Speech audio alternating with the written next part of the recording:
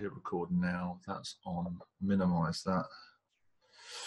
Brilliant. So, welcome to another sticky interview with MBM, Making Business Matter. It's the home of and soft skills provider to the retail and manufacturing industry of the UK. This podcast, the whole idea about this podcast is to be sharing great thinkers and great concepts and great ideas with you to help you be the best version of yourself, especially in this time that we're living in right now with the crises that are happening. Today, sharing the interview space with Ross Hardy, someone who's got phenomenal experience in crisis situations, in crisis negotiation, in crisis communication. I'm going to introduce him shortly with a little excerpt from his bio, which is astonishing reading. It comes with astonishing experiences. Ross Hardy spent a decade as a cliff edge crisis negotiator in one of the world's most notorious suicide spots. The team he founded and led there became the busiest search and rescue team in the UK and has rescued thousands of people to date. Just to add a little note in there, I live just down the road from this spot. Ross and I know the areas very well, locality and geographically, world famous. The leadership lessons that he learned in those years, he now teaches through Discovery Hopes, a UK-based leadership consultancy. His latest online course, Smart Thinking for Times of Crisis, is available on Udemy. We'll talk a bit more about that later, and teaches tools for self, team, and organizational leaders for times of crisis and high pressure. It's not just about today in the day and age of COVID-19. It's about the crisis that was probably on people's tables 12 weeks ago. It's all about the crisis that will be on people's tables 24 weeks from now. This may be unprecedented times, but these are not unprecedented circumstances or ways of thinking. This is why it's vital. Ross, massive thanks for being here. Really appreciate you taking the time to have this conversation. Going to dive straight into this with some of the things. I want to find out why you do what you do. We've had a little bit of a conversation. I want to find out why you do what you do, and I want you to tell the world why you do what you do. Okay. Well, firstly, as you mentioned, I spent 10 years as a crisis negotiator. I led a team of crisis negotiators on the cliff edge, dealing with people who were coming there to end their lives from actually all over the world to that single spot. And in that time, I had an awful lot of experiences of people in crisis, of course, learning how to manage people in crisis through our crisis negotiation techniques that we would use, and also learning how to lead myself, to lead a team, and to lead an organisation that's dealing with crisis on a daily basis. The crises of people who were coming to Beachy Head, the place I was faced with, the intention of ending their lives, but also the kind of crises that normal organisations come across, and crises that were unique to that organisation, the risks to the life of the team, the challenges in fundraising, and lots of different things that were associated around a kind of unusual workspace, if you like. So that was my experience for 10 years. And as I stepped out of that, I realised that I began to realise that there were so many opportunities to share the skills and the learning that I developed over that time with others, particularly in how we manage ourselves, our teams, and our organisations in preparation for and during times of crisis. So that's primarily why I do what I do, because I'm passionate about leaders. I'm passionate about leaders' ability to influence the world, to influence their world, to transform their organisations, to actually build organisations that really make a difference. And so I'm very excited to help equip leaders to be better equipped to manage themselves, their teams, and their organisations during those challenging times that we face. And obviously, at the time of we're doing this, of course, particularly challenging times with the pandemic, coronavirus, and all the lockdowns. Yeah. And I think the interesting crossover, you talked about that leadership of the self. So the skills that you learn going through that process, and then how you reapply them to yourself, super important. Yeah. One thing that I am a big proponent of is self-leadership first. You cannot give more to someone else than you have yourself. Therefore, if you're not able to take the lead on yourself, you cannot lead a situation. And no one managed their way out of a crisis. It takes leaders, internally, externally, full works. So it's interesting when you're looking at, say, a suicide hotspot like that, where people don't know, you know, I'm aware of the sensitivity that they don't know what the next step is. They can't see the next future step, and they can't lead themselves out of that situation. So the only course of action they have is to complete in that exercise. And then, you know, scale up. You transfer that over into business. You know, business people, you know, making themselves redundant or taking actions which aren't appropriate to the growth of that business in tricky situations. You know, it's the same kind of thinking that it creates that detrimental outcome. I think is the closest I can get to that. So it's super important. So how did you become a crisis negotiator? Because I mean, it's not kind of the line of work you suddenly look for a job. Oh, look, there's a post in the job centre. I think I'll go and do that because it sounds interesting. There's a calling that comes with that for sure, Ross. Absolutely. I mean, I used to be a church leader. I've led a couple of churches, spent a whole number of years leading churches, and I was actually just praying one Sunday morning, and then I got such an impression about. I live local to this suicide spot, and I knew the situations that were going on there, and they were in the paper week in, week out, the recoveries and so on, and so it was very much something I've been aware of for many years. But I just suddenly really got such an impression about the importance of reaching these people.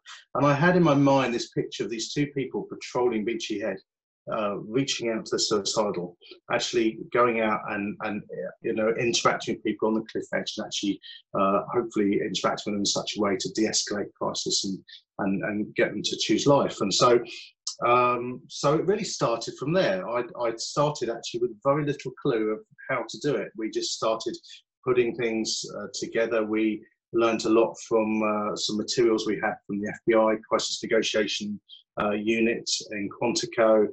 We had bits and pieces from various different sources that we brought together to start to develop training to actually, implement crisis negotiation with these people at Beachy Head. So it took us about a year from that moment. I think it was a year and 1 week before we became operational, and we started with a little team of 6.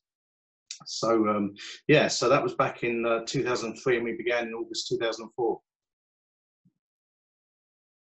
I've got to ask, you know, there is a level of sensitivity with what you were working at this point.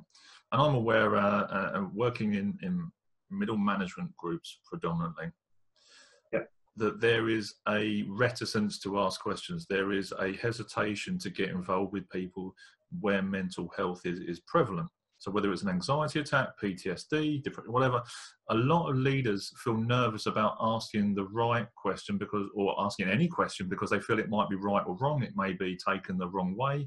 They have a fear it may make the situation worse. So in having that fear, therefore they don't take any action at all. How do you go about ratifying your content, your questions and your approaches before you go out there on the edge and actually go into the real, as it were? Well, one of the things we actually realised quite quickly as we began to assess how best to negotiate a crisis, hopefully for someone's to choose life, was we realised that actually we couldn't beat around the bush. We couldn't actually, we couldn't kind of sidestep the major questions. So we actually had to begin to face the crises people were struggling with head on. Now, there were variations in this, but they would, in its extreme, it would be, you know, the person that I was convinced was suicidal on the cliff edge. I would simply, one of my first questions after introducing myself would be, so what's brought you to the point of wanting to commit suicide? I would get directly to the point that they, of why they've come there and what was in their mind, and then we talk from there. Then I've already said, actually, it's safe to talk about this stuff. You're not going to suddenly surprise me. You're not going to suddenly overwhelm me with your response. And I think that's often what can happen in our communication. We're so good at, replying to how are you? With fine, how are you? You know, it's our kind of very British way, and we can often sidestep the real issues that people are going through. And so in the extreme, we would get directly to the point. Now, aside from that, I would actually stop and I'd ask someone, how are you?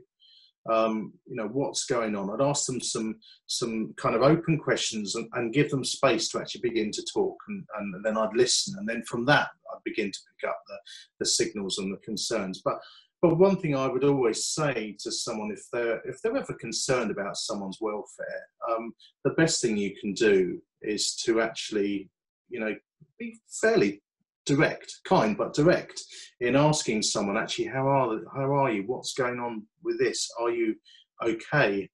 You know, or to the extreme, obviously, if you're concerned for someone's welfare, you know, and whether they might harm themselves, you know, are you feeling suicidal? I've learned that you can say absolutely anything to anybody as long as you say it with absolute love and respect. If you Absolutely.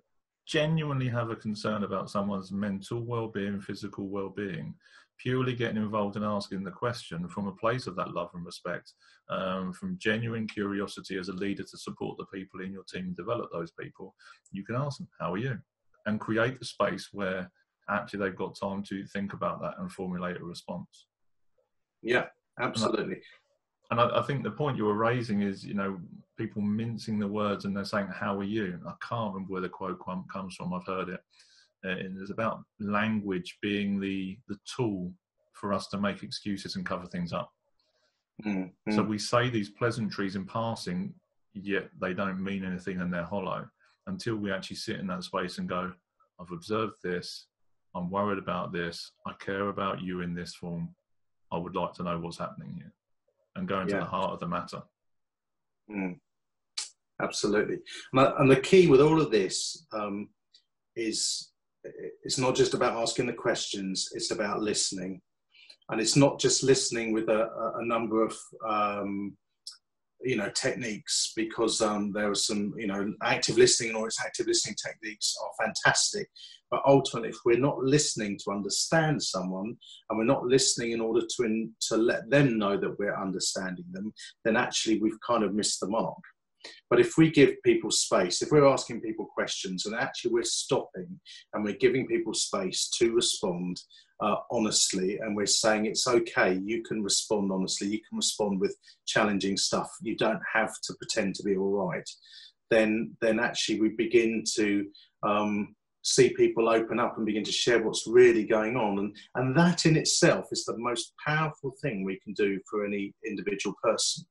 The power of listening is an incredible tool. I can't underestimate its importance and its value. You know, one of the things we used to find on a crisis negotiation, I mean, I once dealt with a person who had just murdered someone. They'd killed someone and come to the cliff top with the intention of ending their life. That's a pretty challenging negotiation. They know that actually behind me, okay, 100 meters behind me, but behind me are the police, and those police are going to have to arrest that person, and she's going to spend however long in prison from that moment onwards. She knows that situation is going to happen, but I'm there and I'm listening to her, thinking to myself, my goodness, you know, how am I going to help this person? She's going to die. She wants to die. But, you know, there's no, you know, in one sense, there's no reason for her to live at this precise moment of time. All she can see is a moment ahead, which is going to involve prison and you know, incarceration. And I realised then, through some of the things, perhaps we'll get onto in a little bit, actually in managing our own smart thinking, that I actually had to change that way of thinking. And I realised, of course, listening is the best thing I can do. And if I can just listen to this person, then the greatest likelihood she's going to choose to live. And actually she did. And it was an incredible story. But she chose to live, but it took simply listening to her. So that listening in itself de-escalates internal crises in people in a massive way. It's a powerful tool. It's the greatest tool we have for demonstrating demonstrating empathy, for building rapport, and it really is a significant tool for crisis, but actually for any situation where we're dealing with other people. Agreed. And we teach that as part of our part of the coaching courses that we run. You know, what you can learn about someone in less than 7 minutes when you actually pay attention is mind-blowing for some people. They may have worked with these people for 7 years, and in 7 minutes of focused listening just to that individual, they find out more than they ever knew in that 7-year period, and the relationship completely changes because they're just listening. But they're actually actively paying attention to that individual for the individual, not for themselves. Yeah, absolutely. That's amazing. Where does this then cross over? So I want to talk about how we bridge into this space in a little bit. So how does what you learned on the cliff edge, quite literally, how does that then kind of transfer into the business world that you're now working? Well, I think the first thing, and you mentioned this earlier on, the most important thing in leadership is how we lead ourselves first and foremost. Actually, if we can't lead ourselves well, then everything else is going to be, it's going to be less than perfect from that moment onwards. And so, one of the skills that we had to learn within the crisis negotiation environment was actually how to manage ourselves when under anxiety.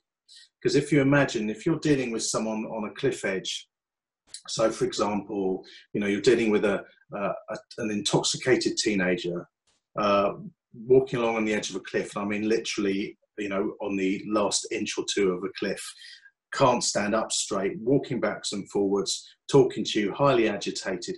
They're going through a major crisis, but that will certainly cause anxiety to the person doing the negotiation. Every moment your kind of heart's in your mouth, and actually you begin to realize you have to manage that anxiety, because there's a really significant thing about anxiety. It can have its plus points. It can spur us on, it can encourage us, it can cause us to act, it can cause us to move, but actually any of us that have experienced a heavy level of anxiety will also recognize that feeling of not being able to make a decision, to feeling stuck, to feeling confused, to feeling unsure really which way to go. And scientific kind of studies in the last few years have begun to discover more and more about why that is. And one of those studies discovered that the neurons in the prefrontal cortex, that executive part of our brain, are disrupted during times of anxiety response. So actually, when you think about it, that executive part of our brain, that's the part we use for planning and decision making and problem solving, self-control, acting with long-term goals in mind, controlling kind of reflexive behaviors, that would be really short-sighted. All the kind of things that we desperately need to be operating to 100% in and controlling during a crisis, and yet anxiety itself disrupts the neurons in that part of our brain. So it actually affects our ability to think smartly. So there's a real need in our self-leadership for de-escalating anxiety and re-engaging smart thinking. And there's some really simple tools that we would use for that. The first of those is emotion labeling. So it's part of our emotional intelligence kind of armory. It's part of our knowing ourselves. And it's about stopping and saying, what is it I'm feeling? And actually looking to label it, not just as, assuming it's just some negative thought or emotion here, but actually, what is that feeling? What name would I give it? It might be anxiety, it might be dread, it might be terror, it might be, I just feel down in the dumps. Whatever it is, it doesn't matter in one sense, getting exactly right. It's a personal understanding of what you identify that emotion to be. But as part of the process of looking at it and understanding it, there's a de-escalation that actually goes on in that emotion. We begin to almost, it's a little bit like, imagine being out in sea in a little boat, and there's one thing being stuck in the middle of a fog bank. Yeah, you can't see which way's which. You don't know which way to head. But if you were to move yourself 100 meters out from that fog bank, yes, you can see the fog bank, it's still there, it still exists, but it's a whole different thing. Now you're in the sunlight and you can see all the other environment around you, all the other options that are around you. You can see how to navigate around that fog bank. So in one sense, what happens is we label our emotions as we begin to step out of the intensity of the feelings of those emotions, and we begin to see them from a distance. So we're actually looking at a kind of a bigger picture of it. We step out of the fog bank, we begin to see it for what it is, but actually the process of trying to understand it and label it has actually drawn us out from being within the midst of its negative expression to a little bit removed. It's the fog bank's still there. We still might sense the coldness on the breeze, but we're not actually immersed in it to the same degree. So that's the first thing. The second thing then is identifying the thought that the emotion rode in on. So more often than not, take that example I was talking about in crisis negotiation a little while ago. My anxiety was, I can't help this lady, she's going to die. So that was the thought it was riding in on. I can't help this lady, she's going to die. But that thought carried anxiety. So I suddenly felt anxiety, and that anxiety started to disrupt my smart thinking. All of a sudden, I don't know what to do. I don't know which way to turn. I don't know how to help her. I'm starting to get more caught up in what I'm doing and what I'm thinking than her, and actually in helping her, because I'm getting anxious about the lack of possibilities in front of me. So in that moment of time, and it's possible to do this even whilst you're actively listening to someone, I caught hold of that emotion. I said, I'm feeling anxious. This is why I'm feeling anxious. I identified those two things immediately. It began to de-escalate that negative emotion. And as it began to de-escalate that negative emotion, it started to also re-engage that prefrontal cortex. It started to re-engage that smart executive thinking.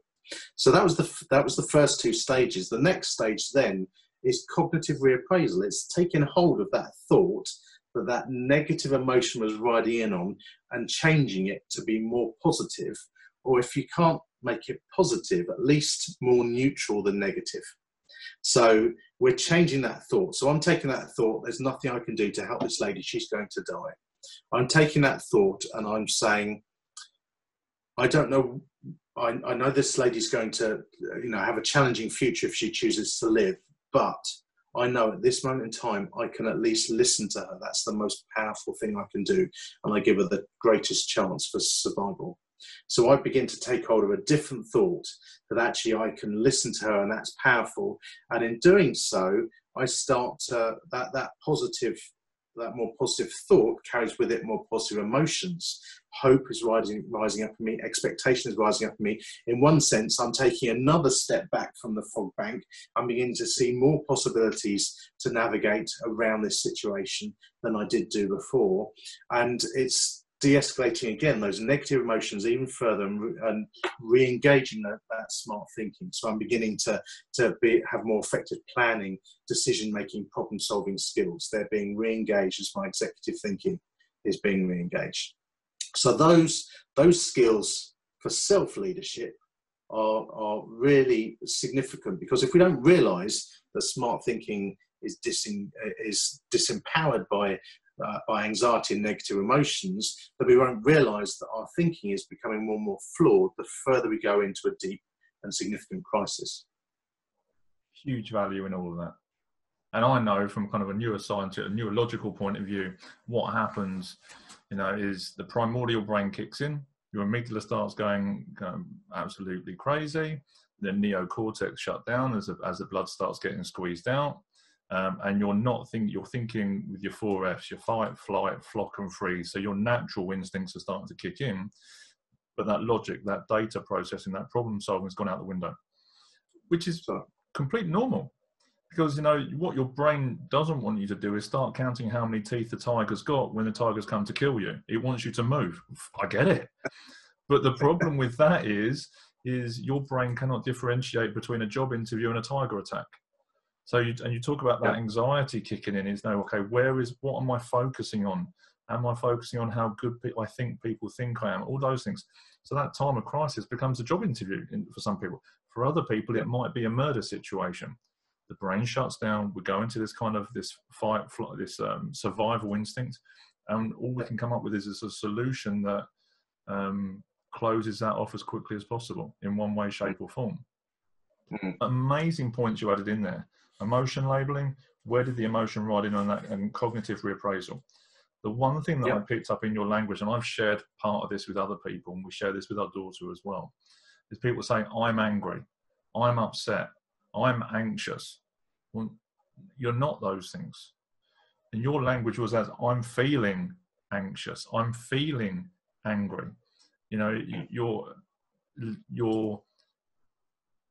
it's not categorizing, you're kind of partitioning it to it's a sensation you're feeling. You're not the emotion. You're not lost in the emotion. You are Ross experiencing the emotion. Yeah. And then you can do, like you say, you do that cognitive reappraisal. Oh, I'm feeling like this. Okay, what's the reverse of that? Okay, where can I find value in that? What's the positive opposite? Okay, how do I shift that up and move it forward so that we shift the mindset, we readjust kind of the focus and the importance, and then we go to that direction. And go, well, actually, based on what I can see now, what can I do with this? What can I do differently? Absolutely. I think, you know, so often, you just take the example just gave you with the fog bank. You know, the boat in the fog bank isn't the fog bank. You know, it's experiencing a moment in time in the atmosphere that is actually affecting the people on that boat's ability to see and to act. It's restricting them in certain ways. And actually, when we begin to realize that there is a way for us to step back. Now, you know, we can de-escalate anxiety. You know, I'm not saying that we have a magic pill and all of a sudden anxiety's gone and everything's fine. It's not like that. But actually, we can de-escalate it to the extent that we can kind of, you know, reverse course and step out of that fog bank, and then we can begin to manage things in a different way. We begin to see that it isn't us. It's an experience we're having. It's a moment in time. It's something that is happening to us. It is a response that is going on within us, but it isn't us. It's not our identity, and this is so important as well when we look to what we believe about ourselves, and you know, many of those that find themselves in personal crises, you know, have begun to believe things about themselves that aren't true. Their understanding is shaped on their experiences, and they're starting, as you've said, almost to identify themselves with the feelings that they're feeling, and they are very different things. So, and that's huge. You know, it's because what you're thinking about in that crisis situation, you're standing on the edge of the cliff, and you've got that hopelessness potentially kicking in. I was like, this woman has got, you know, some serious stuff in front of her. Am I skilled enough? Am I capable of doing this? What will people think if this, you know, if she completes? What will people think of me? All of that stuff starts to swim around here, and it just starts to turn into this, you know, this whirlwind, absolute storm. And when I'm, you know, there's certain elements I teach. One, when you're talking to someone and you're giving feedback or you're coaching, whether it's a crisis situation, whatever, is what you think of people is how you treat them. And I didn't learn this till much later in my life, but the content of your head dictates the content of your mouth. So if you start thinking that this woman is going to complete, the content of your mouth is going to start projecting words, intonation, you know, cadence, whatever, that's actually going to encourage that to happen. Yeah, absolutely. And then what you think of a situation is what it becomes. If you truly believe that you could not have done that, or could not have resolved and got the best possible outcome out of that situation, you wouldn't have been striving to make it happen. Your actions then would have betrayed you and would have gone to actually what you were thinking about. And that's right. That last stage that I share with people is what you think of yourself is what you'll achieve. So if actually you are on the edge of the cliff and you're the person that's looking to complete at that point in time, what you think of yourself is what you'll achieve. If you're the person doing the crisis negotiation, you know, in that, again, if you think you've got the skills to actually overachieve and over-deliver that, then you're more likely to actually succeed in that environment, in that space. Yeah, absolutely. Absolutely. What you're thinking is so key, because as you say, it's going to be, you know, we're going to betray what we're thinking by what we begin to say, how we begin to act. We can all equally take, you know, begin to, one of the interesting things I find very helpful is how I can change some of my thinking by what I declare with my mouth. So I'm very intentional to say certain things, to make certain statements about myself, because I know that I have a tendency to think the opposite, to think some negative thing. So instead, I would start to make some declaration. It might be, for example, sharing, that the information I have is valuable to other people, and that actually they will value hearing it. So I might have a negative thought about that, going, oh, well, no one wants to hear this. This isn't of any interest to anybody. That's a lie, but it's going to start to affect the way I communicate. It's going to start to affect the kind of influence I have on other people. They're going to start to feel there's something not quite comfortable here. It becomes a kind of self-fulfilling prophecy. We start to actually almost push people away by how we're reacting to our thinking. So, in a situation like that, I would start to say to myself, actually, I have valuable things to share. I have information that's important for other people to hear. The things that I have to share actually can make a massive difference to people's way of life, to people's leadership, and so on. So actually, I'm making an intentional kind of declaration, and in doing so, I'm kind of readjusting some of those thoughts, and I'm intentionally starting to replace that thought and those words with the right words, so I can begin to adjust course with my thinking. And I think, to use another kind of ship analogy, some of those thoughts, they're quite significant. Maybe they've been going on for a long time. They're a little bit more like, the big old tankers. Sometimes they take a little bit of turning. We have to keep working. We're not going to turn on the sixpence. It may take a few miles of kind of turning the wheel and speaking the right things. But actually, if we're consistent in those kind of declarations and consistent in taking hold of those thoughts and cognitive reappraisal, like we were talking about earlier, taking that thought and making it more positive, then soon enough it becomes a behaviour. It becomes something that's part of us. It's not something we're having to do. It's something that we are. It's something that really is being expressed to us, even in the challenging times. It's our go-to response, even in a negative moment. So, but it sometimes takes a bit of work to establish that. And you're right, it does. Something like, is journaling, positive confirmation. So when you have these moments, when you're working in a training room and delivering content and someone in the room says something, penny dropped. That's amazing. I said the right thing. I approached it in the right way. When I do the live trainings, when I'm doing that, okay, I've said the right thing. I've included the right, okay, how do I make sure I do that again? Because we're capable of doing those things. It's just that, like you say, that voice of the critic kicks in. Oh yeah, but that was yesterday. You're not as good today. And and it's switching up. Well, actually, I did it yesterday, so therefore I can do it again today. I can go into this conversation with the skills and the things that I learned from last time. And you know what? Maybe last time wasn't the best version of me. Maybe it was only 60%. I know it was 60%. So therefore, what can I do to adjust it to make it 70% today? And you just keep taking those steps to keep moving the mindset and the capacity and the ability, and just keep doing what you do so well and layer it, because you can, and it has an impact and it adds value. It's huge. Absolutely. Huge. Yeah. So let's get into some definition pieces now then. From kind of a leadership and a business point of view, what is a time of crisis? Well, a crisis base is going to be any kind of place of intense difficulty or danger.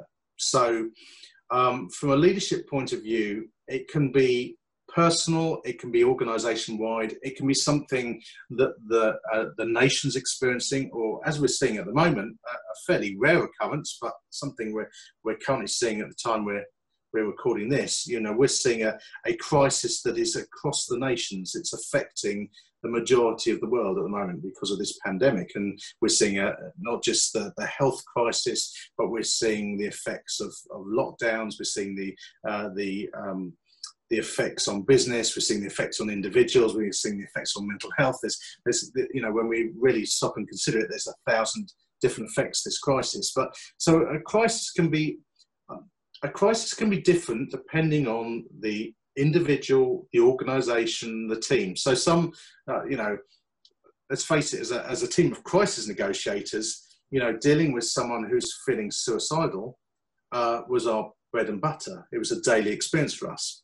If you were a team who suddenly had a member of your team or someone that was visiting your office suddenly suicidal and capable of going through with that act in your presence, then that becomes a crisis for your team. So those two events are the same, but for one, it's sadly normal everyday life, and for another, it's a crisis. So I think one of the things to say with crisis is that what affects one person or one team or one organisation doesn't have to affect another person, team or organisation in the same way. So it's whatever we face that causes us, our team or organisation, intense difficulty or danger. So it's any kind of event leading up to that. So it could, within within an organisation, it could be obviously a major recession. It could be the loss of a key client. It could be the loss of a key employee. It could be some failure in the manufacturing process. It could be some kind of loss of our intellectual property. It could, there's a whole manner of things. It could be an individual's a negative experience. They make a mistake and it causes a kind of ripple through the company. So crisis is a one of those words that can cover a multitude of things. All it really needs is that sense of intense difficulty or danger to it. And as you were saying that, you know, one man's crises or one person's crises may be another person's normal everyday activity. Even boiling it down to the point of running out a company-headed paper for an individual while they're dealing with a complaint could be the end of their day for them, kind of mentally, because it's so frustrating. And like you say, for another person dealing with those highly volatile situations, those key tipping points, as in Beachy Head and those moments, again, that's almost everyday work for some people because they're practiced. And the phrase that I've said countless times over the last 4 or 5 weeks or so is people don't rise to the expectation, they fall back to the level of training. So what it is we're used to doing, what it is we've learned to do when we curated that tension, friction and stress before the event happens, that's the stuff that's going to start to come out when we need to display those skills most. Super important. Yeah, absolutely. And I think you've answered some of it in part, and I'm keen to, if there's anything else to dive into, what causes a crisis? Well, I think, again, that is so difficult depending on the individual situation. It can be a whole manner of things. When we talk about crisis on an organisational level, which can then obviously spill over to a crisis for individual team members and for leaders, then the reality with my kind of studying of things is that the majority of it, the cause of the crisis is a lack of being prepared. So if you look at crisis kind of statistics from around the world, then there's a massive percentage of crises affecting organisations that are internal to the organisation. So it works out something like almost 3/4 of crises. So if you think about that, there is a potential with the right thinking, the right actions, the right preparations to avert 3/4 of crises. But that takes actually a moment of planning. It takes actually it takes kind of looking and considering the options. Now, earlier on, you were asking me about, how do some of those skills that I learnt at Beachy Head and leading the crisis team there, how they kind of worked out into the business environment, and there were obviously, we looked at the individual leadership, self-leadership. There's also team leadership and the organisational leadership. And if we take organisational leadership as an example, one of the most simple ways to begin to be more crisis-proof is to stress test our organisations. Now, certain aspects of the organisation, may require more complexity to this, but in its simplest form, stress testing our organisation is about taking a potential scenario and kind of, sitting with a few key kind of leaders or our teams or whatever, and actually thrashing out what would happen if we experience this. what would happen if we experienced this? Now, I used to say, actually, sometimes take a wild one, take an unusual crisis, something you think, well, that's never going to happen. But, take hold of some of these things. Sometimes you can almost have a laugh with those, but actually, as you throw in the organisation, you realise that it starts to reveal places that are strong, that would perhaps operate very well, and then all of a sudden glaring inadequacies or weaknesses, and it gives us an opportunity then to build in strength. And we can't necessarily prepare for every single eventuality we're going to face. But if we take a good variation, a good kind of spread of eventualities, and we kind of create scenarios out of those, and we test our organisation with it and think, how would our organisation react? We're going to start to see places that regularly come up as being weak or needing improvement or needing change. And if we can then say, well, okay, let's begin to create change in that area, let's begin to build in strength, or we see an area that's consistently weak, but we can't necessarily do anything about it. But what we can do is build strength around it that will help support that weak area in a time of crisis. If we begin to do that, then we know that we've suddenly made ourselves far more resilient to a whole load of different crises. So crises that we haven't yet imagined. So at the moment, again, we're dealing with a worldwide pandemic. It's not an everyday occurrence. It's not something that we necessarily even would have considered putting down as part of kind of stress testing and crisis preparing and crisis proofing organisations. But it goes to show that the more preparation we do in general in kind of stress testing organisations, the stronger we can build them, so that when we face crises, we can better navigate them. And hopefully there'll be a number of crises that we're never ever going to experience because we've actually prepared beforehand and filled in those weak places. Yeah, exactly that. And I've been part of disaster recovery programs inside of businesses as well. And we've done kind of the almost the stress testing with strange scenarios that you may not think ever happen, but they do happen on occasion. The unexploded World War II bombs in car parks and stuff that shut down parts of cities, all that sort of stuff. And I think there's a certain amount of pressure testing stuff that you have got on a physical level,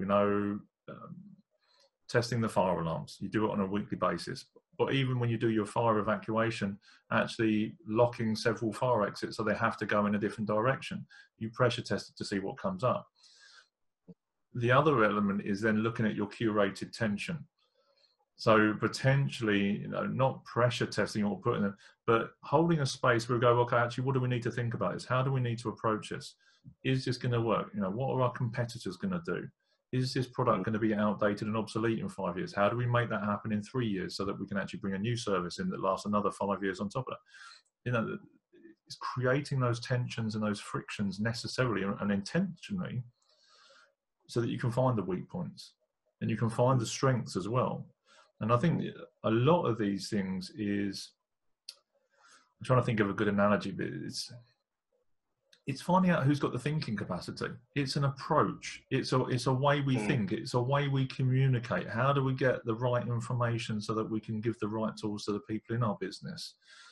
Because if I'm thinking, okay, the end is nigh and I'm running around thinking this is the end of the business and I pull the drawbridge up and I'm not communicating out, what message is that sending? How is that supporting the people in the business? So it's finding out who's got the right thinking, who's got the most smart thinking that's going to create the outcomes that's going to push people forward. I think that leads to another part that obviously we've looked at how we can lead ourselves within a crisis in order to re-engage smart thinking, but it then leads on to another part of where what we learned on the cliff tops was transferable into everyday kind of leadership, into team leadership and into businesses, and that's actually how we lead our teams during times of crisis. And again, a lot of that relates to skills that would be at home on the cliff edge in crisis negotiation, as they can be within the individual relationships going on within a work environment. And that's very much based around listening and building empathy, letting people share where they're at, how they're feeling, why they're feeling that, actually giving people opportunity to to express, what's going on in the midst of a crisis. That's really significant, because that is, again, part of the process of de-escalating negative emotions and re-engaging smart thinking in them. But if we also make that part of who we are, if we actually care and spare time for our teams, and we actually spend time to in the midst of all our busyness and all the important things that we need to communicate to them and talk about, that actually if we make sure that somewhere within those relationships we're building time to actually care about the individual and listen to the individual, then we're constantly developing empathy. And that one of the original kind of models we used at Beachy was a model called the Behavioural Influence Stairway model, which the FBI used. And it's basically about active listening over time, and that active listening demonstrates empathy, which builds rapport, which then develops influence. And then we added on, once we've got influence, then we can encourage behavioural change. So obviously, on a cliff edge scenario, the person chooses to come back and chooses to live. The reason I'm saying this about how we find the smart thinkers for how we stress test and crisis-proof and crisis-prepare organisations is that actually if we go through this with our team, then we can help them understand what they're feeling and why when they're faced with a crisis scenario. So at the moment, we've got teams all over the place, many of them working from home, suddenly faced with lots of challenges, technological challenges that perhaps they're not used to in the stuff they're having to do from home. They're maybe worried about their jobs, they're worried about the future, they're worried about the economy, they're worried about their families, they're worried about their health. There's so many things going on in people's lives. And the great thing with kind of active listening is it works as effectively over phone or Zoom or Skype as it does, or FaceTime as it does face to face on a cliff edge. It's just as powerful. But actually, there's this place where when we're building and developing empathy, we're actually letting people explore as you're asking people open questions. So, how are you feeling? What's going on? Actually, giving people space. You're listening. You're giving spaces of silence, letting people actually begin to consider, what is it I'm really thinking at the moment? What is it I'm really feeling? And as they begin to share that, then actually what are they doing? They're doing exactly what we did in our first stage of self-leadership. They're labeling their emotions and they're identifying the thought that the emotion's riding in on. So by just talking about those things that you're listening to them about, giving them space and asking them to share about, you are actually helping them de-escalate the negative emotions, which is re-engaging smart thinking. And then you can use other tools. So we would use what is poshly called problem solving using collaborative analysis, but ultimately simply means me saying, have you thought about, and offering them a thought to consider. I'm not telling them what to think. I'm not saying you should do this like I'm their father or something, I'm actually giving them a thought, and I'm saying, have you thought about this? Have you considered this? It gives someone an opportunity to take hold of that thought, to kind of look at it from every facet, to look at the pros and cons, to talk it through because you're still listening to them. And actually, when they see that it's valuable, they can take hold of it for themselves, they can embrace it, and then immediately they've carried on with that process, the third stage of our self-leadership process, cognitive reappraisal. They've taken hold of that original negative thought and they've gone, actually, this is a better thought. I'm going to think this instead. So when we use those kind of skills with our team during a time of crisis, or even just in a general kind of way in our everyday interactions, then we begin to re-engage their smart thinking, and it enables them to think more clearly when we're faced with crisis, whether it's a real crisis, such as all those things that people are currently experiencing, or whether it's a crisis scenario. Because one of the problems we have when we look at crisis scenarios is that if you look at a fairly realistic crisis scenario, it can stir up all the negative emotions. It can stir up the anxiety. We can look and go, oh my goodness, the business could fail. I won't be able to pay my mortgage. I'd lose the house. All of a sudden it's blown out of, from this one little scenario to all these feelings connected with all these negative thoughts. And even though it's still only a scenario, it's affecting our smart thinking. We're not thinking as clearly. So therefore we can't plan around it. We're in the middle of the fog bank, even though it's a theoretical one that we're considering, and we don't know which way to turn to go out, which is the quickest way out of this fog bank. But when we're actually listening to our team, and when we're speaking to our team and letting them share what they're feeling, what they're thinking, we're perhaps offering them some thoughts that they can consider for themselves that would be better thoughts to have. We're actually de-escalating those negative emotions. We're re-engaging that smart thinking. They're stepping out of the fog banks, and they're being able to think more effectively, more powerfully, using that executive thinking. Their planning ability is stronger, their decision-making ability is stronger, their problem-solving ability is stronger, their self-control and controlling any kind of reflexive behaviours, all of those things are stronger. Therefore, they're going to be far more effective when we're considering actually how are we going to manage this potential crisis scenario and how it would affect our business when we're stress testing it. So when we apply that to our teams, then we have a team that are far more effective. They're going to come up with far better solutions, that are going to see problems that they wouldn't otherwise perhaps have seen, would see solutions that they wouldn't have otherwise have seen. And therefore, we're going to be far more crisis-proof and crisis-prepared afterwards. So it's really a powerful thing just to be listening.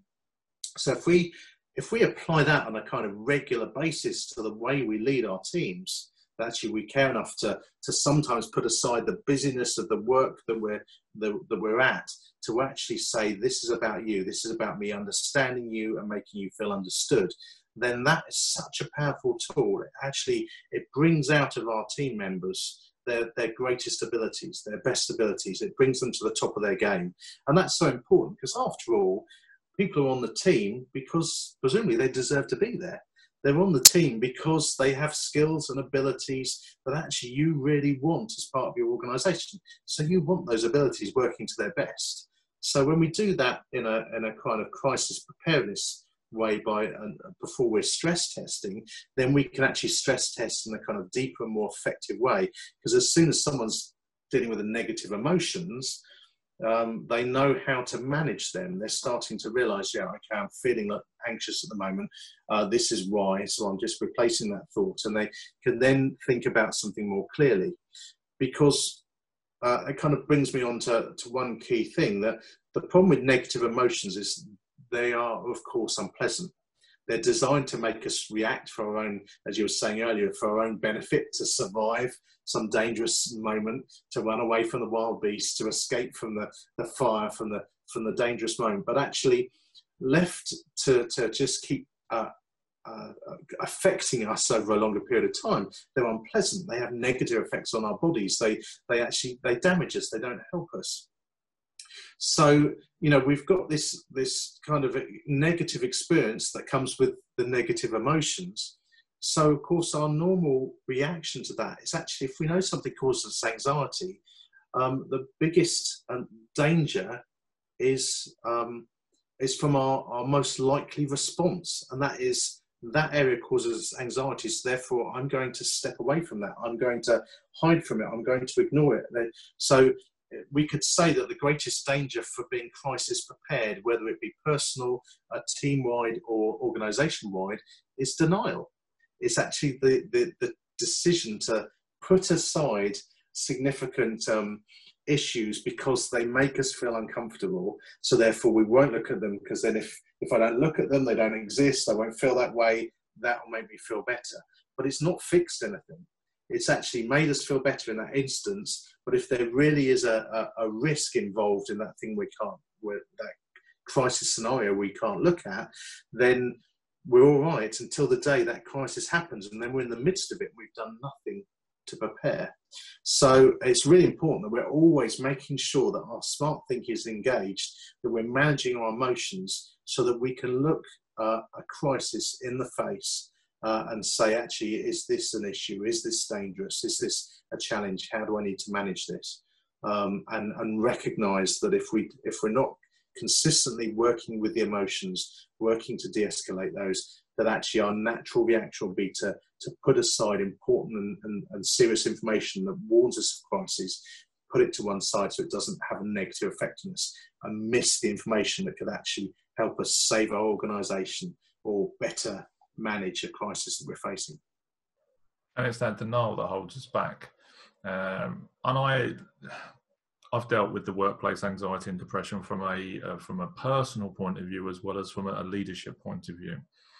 And talking to a mentor of mine 3-4 years ago, and he said to me, anxiety is the emotion of growth. And it's that anxiety that we feel, the increased heart rate, the sweaty palms, the discomfort. It means we're actually at the edge of our comfort zones. It means actually we're going to take a step forward into something we have, into uncharted territory. And this is what leadership is truly about. You know, it's about going up front and being out there. The anxiety, from my personal perspective, the anxiety really turns into kind of a general anxiety, what's the word I'm looking for? Kind of diagnosis.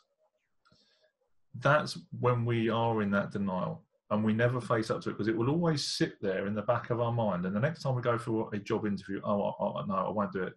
And that level of anxiety steadily builds up and it compounds over time. So again, if you scale that up to people dealing with crisis situation in their businesses, I'm not going to deal with that situation because it feels uncomfortable. I'll deny it. Then something happens. Then your business shuts down. Because you haven't faced into what it is it's teaching you.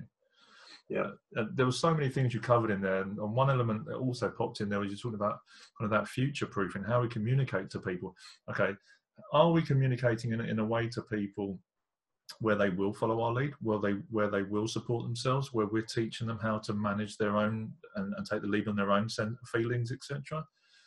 And again, you know, something else I learned was the future is just a made-up version of what might happen with your imagination and your emotions escalating and de-escalating bits that it thinks are most important at that point in time. But in truth, it is all just fantasy. You know, some of it may be right, some of it might be wrong. But your brain has no way to differentiate between what's actually real and what's actually right now. So your brain starts going into overload. Your brain chemicals are all over the place. And, you know, again, it comes down to what's the next best action. Well, if you haven't engaged and invoked your smart thinking, that logical, that some of that rational, as well as some of the emotional content, you're not going to make a decision that's going to be supportive of the whole, of the organisation, of the company. And it's not just going to be a detriment to yourself. It's going to be the people that are in your network. It's going to be people that are next to you. Now, and the last point before we start getting into those, you know, I was going to ask, and I think you covered it, how do you communicate in a crisis? You've covered that eloquently. The communication in a crisis is about listening. It's about the direct questions. And some of the key things you were talking about, we've designed a new model, a deck of coaching cue cards, per se, for the leader, for the mental health first aider. And we've designed it on a model called MIND. So M is all about mindset. And that is, where are you right now? How are you looking at it? Are you in the fog bank?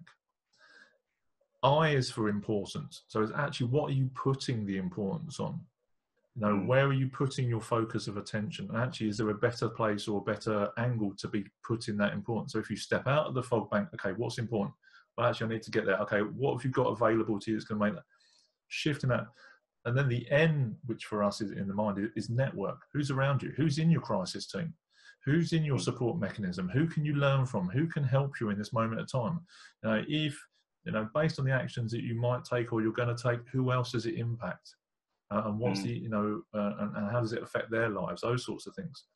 And then that D part you talked about from stress testing, it's coming up with actions. D stands for direction. Actually, based on all that information, what do I want to do right now that helps me to move forward and progress and create that next positive steps? So I can start creating an action plan. And again, I can't remember the quote for the singer. And it says, action is the antidote to despair. It's the inaction, it's the stuck in the moment that causes the problem from a company point of view, personal point of view, leadership point of view. Inaction is going to cause us the biggest problem. Shift the focus, come out of the fog bank, look to see what you got available, where you're going, what am I putting the importance on? Is it on the fog bank or is it getting home? Who's going to help me do this? Who's in my network? And okay, then take action and move it. Like it talks about from those FBI models and those ideas, phenomenal. You know, having this questioning skills of yourself to make it happen. Huge value in this. Huge value in what you do and how you're helping people and what you've already done. How old are you now, Ross? 40, just coming out 46. 46. A life well lived with a lot more to bring yet to come. Phenomenal. From me and from everyone else's lives that you have touched, and all those people, thank you. To you, appreciate everything that you've done so far. Crikey, there's another at least 50, 55 years in both of us to create more huge impacts. Big question from me then. You're doing this crisis thinking, this smart thinking. You're supporting businesses that are going through stress testing and curated tensions, and supporting training potentially of people that are still having these conversations. How do you make behavioural change stick? Well, the reality is that people can go and they can do training and they can hear the right messages with the right actions on them 100 times. But actually, until we start to internalize it, it's of course going to have no effect. Lots of people go away from trainings and go, "This is fantastic. This is really good stuff." Never do anything about it after maybe a week, And it's so the key really is that there are a number of different things. I think ultimately it always starts with thinking, and it starts with thinking whether it's in ourselves or whether it's with other people. When there's a behavioural change, so for example, the whole issue of dealing with re-engaging our smart thinking, of facing how anxiety is, of course, a regular kind of enemy, if you like, for us dealing with crisis negotiation because of the risks to others and ourselves and all the things that are going on, sometimes many times a day. We realised that actually we had to be very intentional. It was kind of like with enforced repetition. We were really intentional to step in and to practice these skills on a regular basis when we didn't need them, so that when we did, as you kind of again mentioned earlier on, we step back to how we've been trained. And if we step back to our learning, we kind of fall back on those things we've been trained in. And so we know that actually that's not the place necessary to learn. Now, for a lot of people, who perhaps listening to this who are already in a crisis, it doesn't mean these things aren't effective. They massively are to use there and then. But actually, for behavioural change, to see change within us, it's about us practicing those important and effective things, particularly about how we know ourselves, how we understand ourselves, actually taking time out of busy schedules to actually go, what am I feeling? How am I doing? What are the thoughts that these feelings I'm having are connected with? Are these thoughts positive? Are they effective? Actually beginning to change those thoughts. And as I said earlier on, part of my toolkit, certainly for changing thoughts, is actually declaration. So thoughts, yes, will affect what comes out of my mouth, but I can also, if I have an intention to change a negative way of thinking, I can also intentionally make the right words come out of my mouth. I can actually start to make declaration. I can start to declare over my life certain things, certain ways of thinking. And as I'm doing it, I'm hearing it, I'm receiving it, I'm thinking it because I'm having to speak it. I'm actually building that in a deeper and deeper way into my way of living. And so therefore I'm beginning to develop that behavioural change. And that can be true with our teams, but behavioural change when it comes to helping others, again, there's a practice of actually how people are thinking, but sometimes we need to actually share to understand how we're thinking. So this is where listening is such a powerful tool in behavioural change. It seems almost counterintuitive sometimes. People used to say to me quite regularly when I told them I was a crisis negotiator, "Oh, you must be brilliant at talking to people." And I used to say to them, well, actually, no, more often than not, I get my words muddled up. I listen to myself sometimes when I've got a recording, and I think that made no sense whatsoever. You know, there's a kind of babbling of words that sometimes fall out of my mouth. But actually, the key for crisis negotiation is listening. It's not being an effective speaker, it's about being an effective listener. And so behavioural change in others comes so often from us listening to them. It's about them hearing themselves, hearing their thoughts out loud. They speak what they're thinking. And often when they begin to speak out what they're thinking, they begin to realise that that's a good thought, or that's a terrible thought. What on earth was I thinking that for? It comes out into the cold light of day, and in a sense, we're taking the fog bank again. We're taking that thought from within the fog bank where it's hidden away in all this emotion, and they're drawing it out into the sunlight, and they're seeing it for what it really is.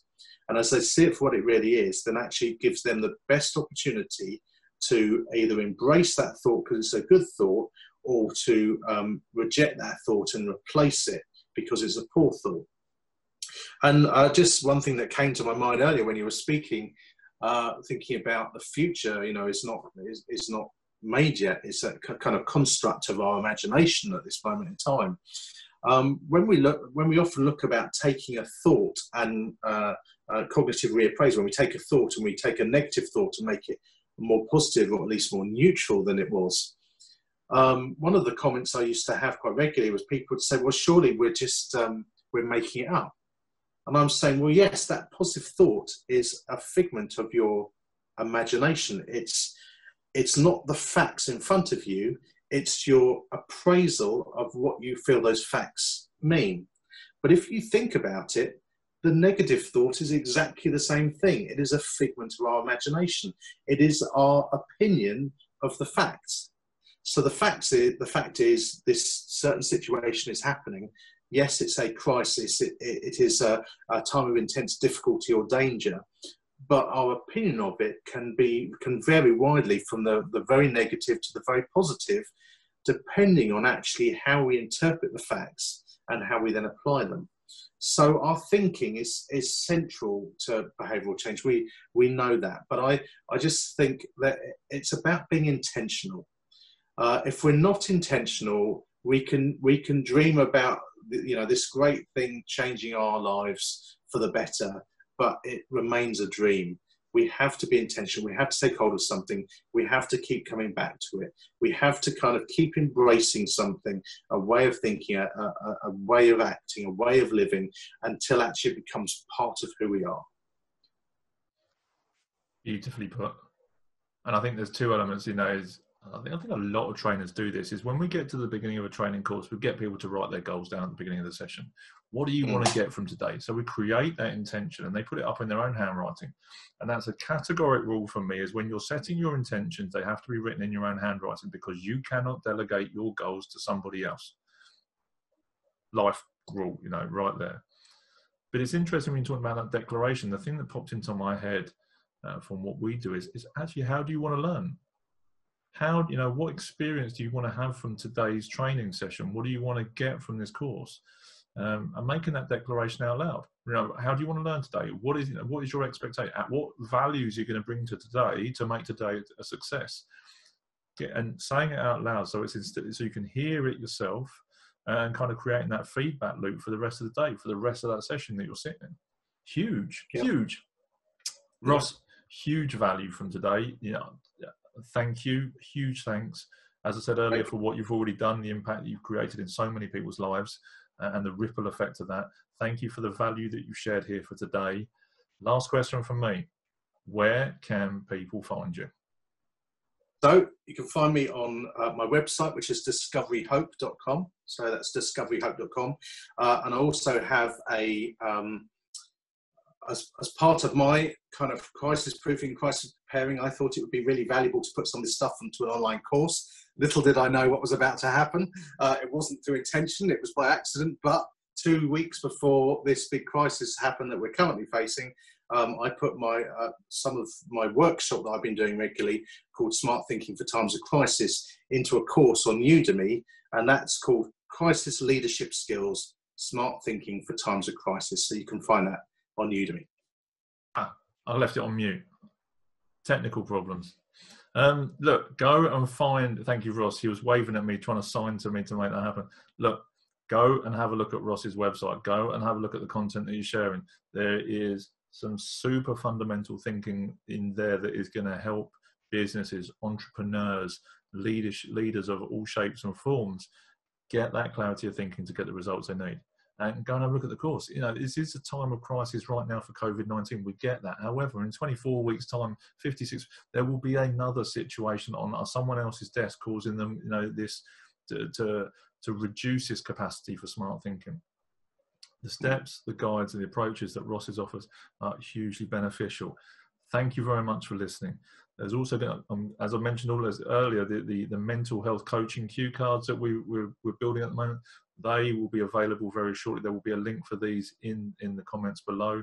So please, you know, they are a huge amount of value for what they are. If you want to get help as a leader to ask the right questions in a crisis situation, some of the questions are going to be in there. Go and get the mindset training as well from Ross and those approaches, and combine those two elements to create something exceptional that is going to make you stand out in these situations and create the training that you will fall back on in that times of crisis. Thank you so very much. We'll speak to you soon. Cheers, Ross.